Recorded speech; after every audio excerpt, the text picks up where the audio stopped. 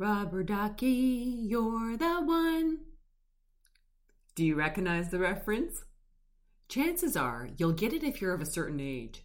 For the young ones out there, let me end the suspense. I'm talking about Sesame Street. Two roommates named Bert and Ernie. They lived in an apartment, and this was the song Ernie used to sing in the bathtub. We take baths to get physically clean. Rubber duckies help. But we use the concept of getting clean in many other ways. In a spiritual sense, cleansing ourselves is an act of preparation, sometimes atonement. Mentally, we clean ourselves by releasing old thought patterns and replacing them with new ones. And emotionally, getting clean means resetting negative emotions with positive ones. The emotional guidance scale helps with this recalibration. It feels good to get clean. It represents growth, progress. Ask any addict and she'll agree.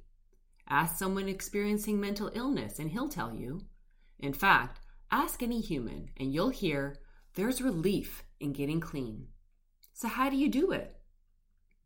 You start by seeing the dirt.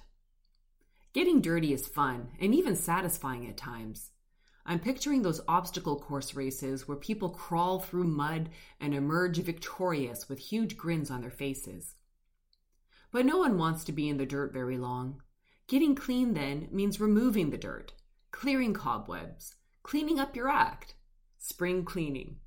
There are so many ways to describe the experience. You can even get clean through rubber duck debugging. Huh? In software engineering, rubber duck debugging is a method of debugging code by describing a problem to, you guessed it, a rubber duck. The idea is you talk out loud to a rubber duck and explain each line of code so you can find the source of the problem and then come up with a solution. Sounds silly, and it is, but logic only gets you so far. Now you're stuck. In the mud. You've got a problem and you can't find the solution. So try silly. Why not? When you try something new, silly or otherwise, it's invariably from a different perspective, which helps you shake up your ways of thinking and doing. Silly is playful, childlike. We've talked before about being in flow. When you're in flow, time ceases and you are open and curious like a child.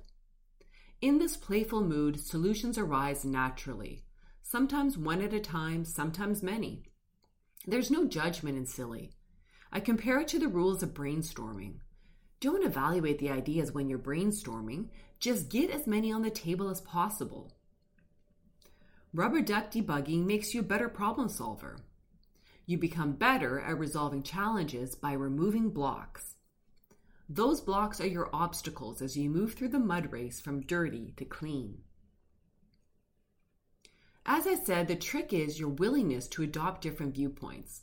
Think of your perspective on a topic like soap. You use soap to remove dirt and get clean. Is Dove the only way to get clean? How about Pears or Clinique or Aveeno? You get the idea.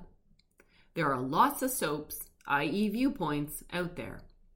When you're stuck, it's usually because you think Dove is the only option. You can get clean many ways. Rubber duckies help. Next time you're stuck, try the rubber duck method. I bought one myself yesterday when I went grocery shopping and coincidentally found rubber duckies for sale. See your rubber duck as a way to get clean in all quadrants: mental, physical, emotional, and spiritual. Ernie, you were right.